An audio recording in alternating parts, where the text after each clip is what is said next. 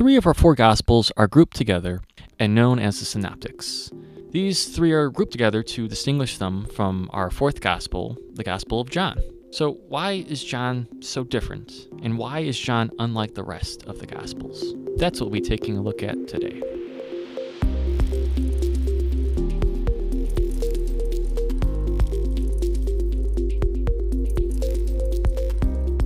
There was actually a debate as to whether the Gospel of John should be included in the Bible. Its style was so different from our other three Gospels that many didn't want it to be included. But before we can get into this story of John, it'd be very helpful to take a look at how we got all of the Gospels. Can you name all the Gospels, George? Luke, John, Matthew, Mark. Not the order anyone lists them in, but you got them. Matthew, Mark, Luke, and John. But yes. I forgot there is an order. We're gonna. Is the order that people list them in the order that it's in the? Yes, Matthew, Mark, Luke, and John is the order that they're listed. It's not the order that they were written in. Oh. Yeah. So in order to get to that, though, we got to look at how we got the Gospels. When I listed them, did I get the right order? No. Okay. So when it comes to the organization and the writing of the Gospels, there's really two main schools of thought. The first is that there's an early authorship theory on the Gospels. This takes a more literal approach to the authorship. The more literal authorship approach says that Matthew and John were written by two of the 12 apostles, and Luke and Mark were written by the people named Luke and Mark that we hear about in the New Testament letters. They never claimed to be apostles. It's thought that they worked with the apostles. Mark is thought to be the translator of Peter, and Luke was a companion of Paul, but they don't claim to be eyewitnesses. In fact, Luke makes a special kind of emphasis that he wasn't an eyewitness, but kind of gathered the stories.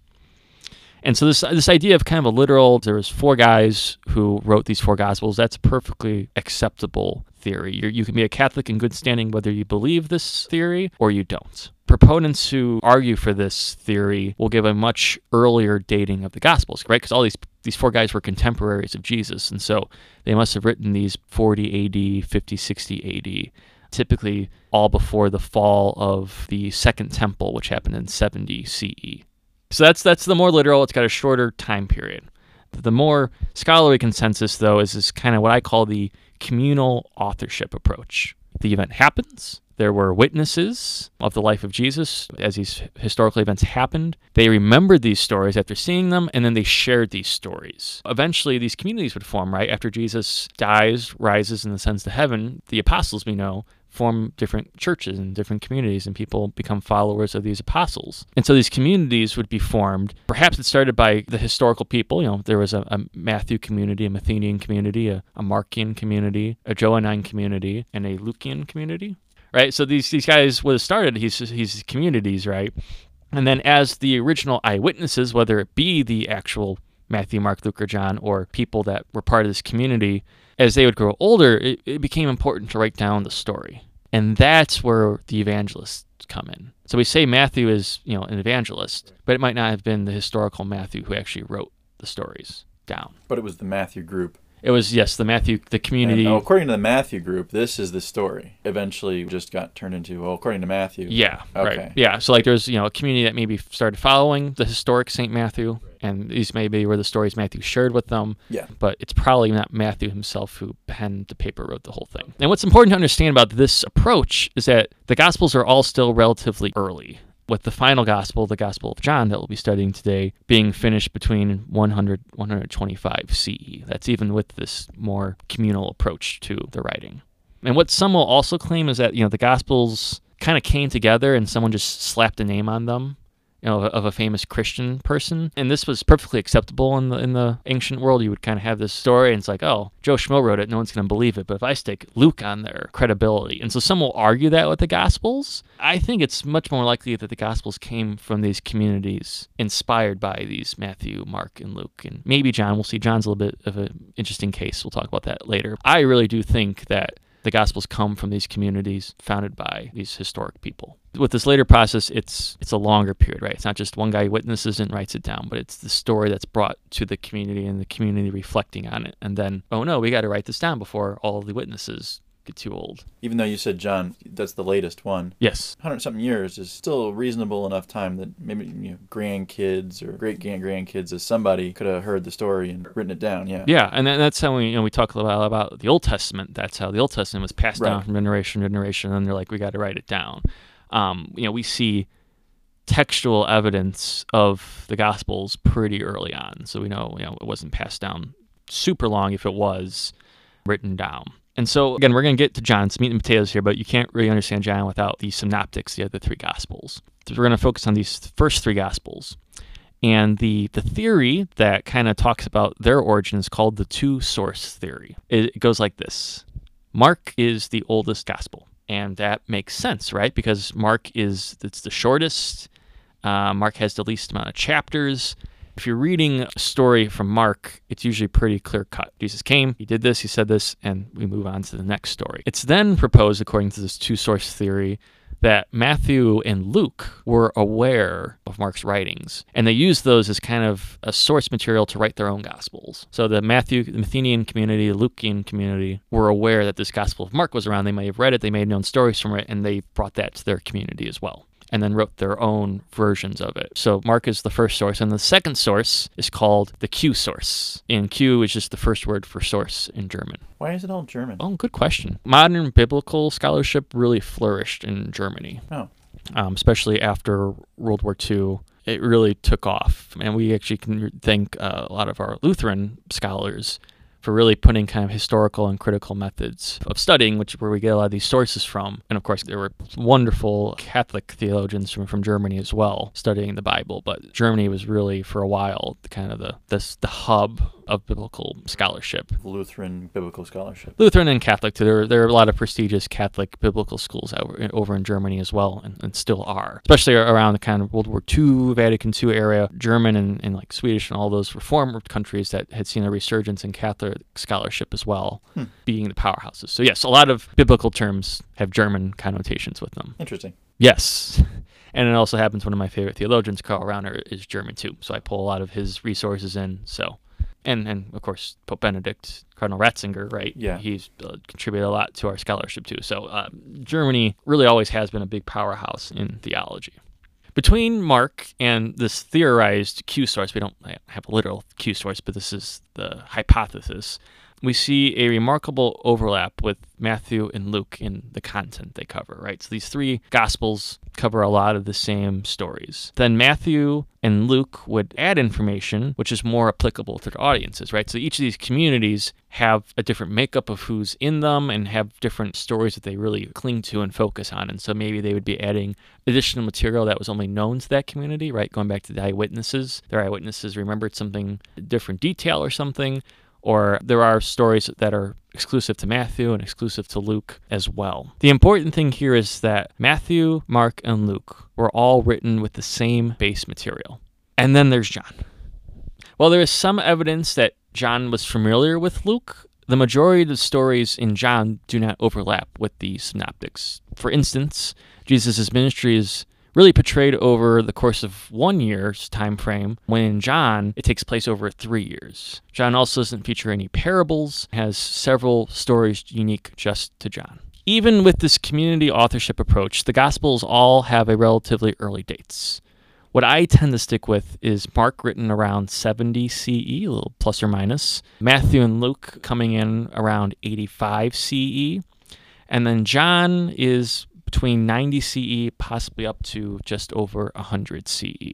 While those are all fairly close together, it's still very important where these all fall. And that's because of the important event that happened in 70 CE. In 70 CE, the temple, which was the center of Jewish religious worship, was destroyed when the Romans seized and destroyed Jerusalem. After the temple's destruction, I meant for the Jews, which includes all of the Christians at this point, right? Because they're not really two different distinct religions yet, have to rethink how they're going to live out their religious life without the temple. So while there might not have been a whole lot of years between our last three Gospels, Matthew, Luke, and John, every year after the destruction of the temple mattered. There was so much transformation happening in everyday Jewish life. It's no surprise that the Gospel of John is addressing a much different reality than that of the communities only a few years prior. What about the authorship? So who wrote John? And this is where I'm going to warn you, it gets a little confusing with names, but we're gonna do our best here. So the traditional author of the Gospel of John is credited with John the Apostle, right? There are 12 apostles. They're the main followers of Jesus during his life. So that's kind of the traditional who we think John is. We hear his name mentioned in all the Gospels, typically with his brother James and John. James and John, we hear them mentioned in all 4 of the Gospels. And we know that John is given special status, right? We'll hear a lot of times that Peter, James, and John were taken for special kind of parts of Jesus' ministry. They go up the Mount of Transfiguration. They're taken to the Garden in Gethsemane to pray with Jesus. They're kind of seen as Jesus' like closest apostles. However, in the Gospel of John, the author only refers to himself as the disciple whom Jesus loved. That's the key. The author says that this is me right here. And in the final chapter of John, he mentions that James and John are present, which is a bit odd because just a couple verses later, he refers to himself as the disciple whom Jesus loved. And so in all the Gospels, in John, out of all the Gospels, it seems to be like the beloved disciples saying he's not John. He always refers to himself as the beloved disciple, and he's like, oh, and James and John are here too. So it sort of suggests that it's not John. In the Gospel of John itself, it seems to suggest that. So how do we get this connection, though, between John the Apostle and the Gospel? Well, it has to go back to this debate about whether John should be in the Bible. One of the early church fathers, Irenaeus, who was a champion of John's Gospel, connected John the Apostle with the author of the book of John. And the thought process was if this book was written by an apostle, then there'd be no need to doubt whether it should be in the Bible. To make matters more confusing, there was also a famous early Christian figure named John the Presbyter, who many associated with John, the son of Zebedee, i.e. John the Apostle. So there's this John that we know outside of the Gospels, who I think was famous in like Asia Minor, and people associated that John with John the Apostle. So you're seeing we're getting a little confusing with all these Johns here, right? It's thought that this John the Presbyter might have been the author also of the book of Revelation, because the book of Revelation, clearly the author calls himself John, but he doesn't claim to be an apostle or a beloved disciple. Oh. You see why figuring all this out was confusing. Very confusing. All the way back in the 3rd century CE, we have another church father, Eusebius, who's commenting on this difficulty, saying there's these Johns, and he thinks that there's a authorship confusion here as well. Again, it's not a foregone conclusion that the author of John was John the Apostle. One of the modern theories that I really find interesting was posed by the biblical scholar Raymond Brown, who proposed that the beloved disciple was really the Johannine community, right? This community of believers inserting themselves into the story, which is kind of interesting. Oh. And again, this is not something that's foreign to literature, kind of inserting yourself into the story. The closeness that Jesus shows to the disciple whom he loved is the same closeness that this community is called to follow Jesus and love Jesus, even after Jesus' ascension. That are still called to be close to him and to love him, as emphasized by the beloved disciple in the story. The authorship of John, not as clear-cut as we think. Maybe it's all the people named John. And they all got together. And they said, you know what, forget it. Let's all just write one book all together, and we'll call it the Gospel of John. The last background area to give us our introduction to the Gospel of John is the location. So each of our Gospels kind of have a location that we track them to. For instance, Mark is theorized to be written for the community in Rome, and John is thought to be written through a community that was expelled from the Jerusalem area and possibly went to Ephesus, which is in Asia Minor, modern-day Turkey. And this would explain some of the stories in John that focus on Jesus being expelled from the temple, because that might have been reflecting what happened to that early Christian community. It's also speculated, too, that the Johannine community had a large connection to the Samaritans. There might have been a lot of Samaritan Christians in this. That's because the Samaritans play a large role in John's Gospel, more so than any of the other Gospels. For why this is important, see our first episode on Bible commentaries, the greatest Bible story you've never heard of. And the last possible kind of location connection with John is with the Essene community. There were different groups of Jewish faithful in the 1st century. We know in Scripture we hear of the Pharisees and the Sadducees. Another one of those major sects was the Essenes. And they're a very interesting group, and we're definitely going to do like a whole episode on them later.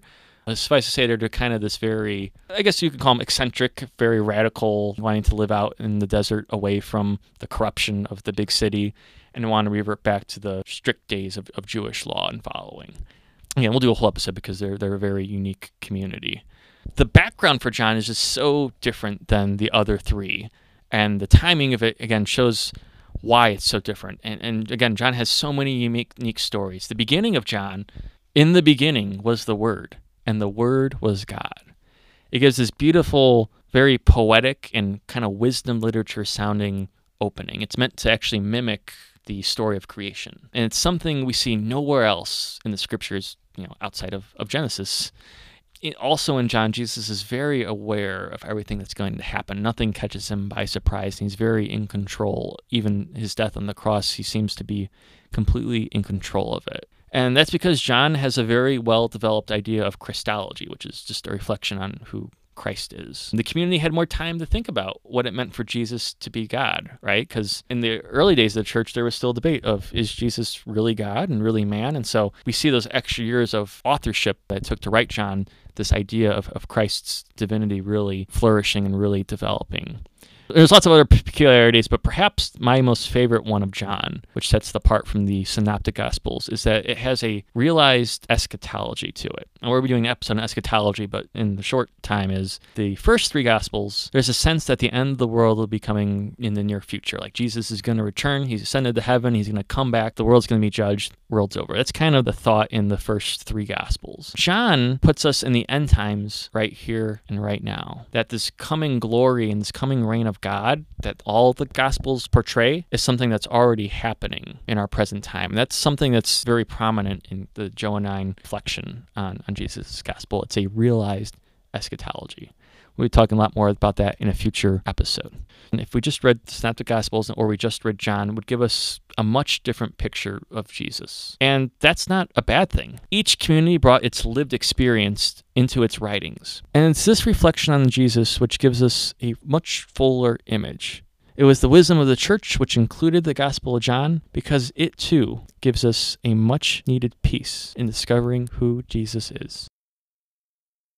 I'll tell you, George, when I first really started getting more into biblical studies and just diving into scripture more, I really didn't like the Gospel of John because it just seemed like, the other three Gospels are like, oh, Jesus did this and he did this. And it just seems so much more like cut and dry and tangible. And then John's like, Jesus is the Word, and the Word is with us since from the beginning. And it's like this really high theology. And it took me doing a whole class on the Gospel of John to really see the beauty of the Scripture, and to see that none of the Gospel writers are lazy, but John in particular is planting these themes and growing them throughout the entire Gospel. These seeds sown at the beginning of it bear beautiful fruit, not just from what actually happened, the historical stuff, but even from a literary standpoint. It makes a beautiful full picture read. And so while John can be hard to dive into, if you get a little bit of the background of it and see what John's doing, it leads to a very fruitful and beautiful read. And so this is another one of our How to Read Scripture Like a Scholar episodes. Yeah, it's pretty interesting you should say that. The book which I recommended you read, How to Read Literature Like a Professor. Yes. As far as I recall, there's a section talking about these parallel sentence structures where you would maybe allude to another work by saying, say, for example, I was writing Lord of the Flies, and I wanted people to associate one of my characters with Jesus. I would use a lot of language that the Gospels use about Jesus when I was describing this character in my book. The beginning of John, like we had mentioned, is a parallel sentence. It's almost the same sentence as the beginning of Genesis. Yes. Very much well-crafted, purposefully alluding to Genesis. Yes. And it seems like... Well, and John is chock full of that. So Jesus' first miracle in John is the wedding of Cana, when he turns water into wine. And we have at the end of the gospel, towards the end of the gospel, when Jesus is crucified, blood and water come from his side. Okay. And the person who witnesses both those miracles is Mary. It's actually when we hear, the two times we hear her in the Gospels, at the wedding of Cana and at the end when she's at the cross. And so John is, like I said, if you really want to be like, man, the Bible is cool on its own, but if you really want to be just astounded by why the Bible is a great literary book in general, study John and look for these parallelisms, because John is just chock full of them. And they exist in the other Gospels too, but I think John is just the most developed, again, because it had the most time to develop. Even the language used in John is almost like a more developed Greek than the other 3 Gospels, because it had more time to write and refine. If you are interested in studying the Gospel of John, we'll have some great links in the show notes for today's episode. As always, you can get much more information at mattkresich.com. We have special gifts, as always, for our Patreon subscribers. They really help keep the show going, so if you want to be a subscriber, for every episode we post a kind of an annotated script that has footnotes to what we do. And a new thing we just decided to add is, because George and I have some fun, witty banter always after the show's over. So if you want to be privy to that fun, witty banter, right, George? Isn't it worth the $5 a month? It's worth 10. $10, yeah. We're giving it to you for $5 a month. Yeah. So if you want that, plus we give discount. you, we take episode suggestions on Patreon, let you vote on some upcoming episodes. Please consider subscribing us on Patreon, like and comments. And until next time, cast into the deep and dive into the mystery.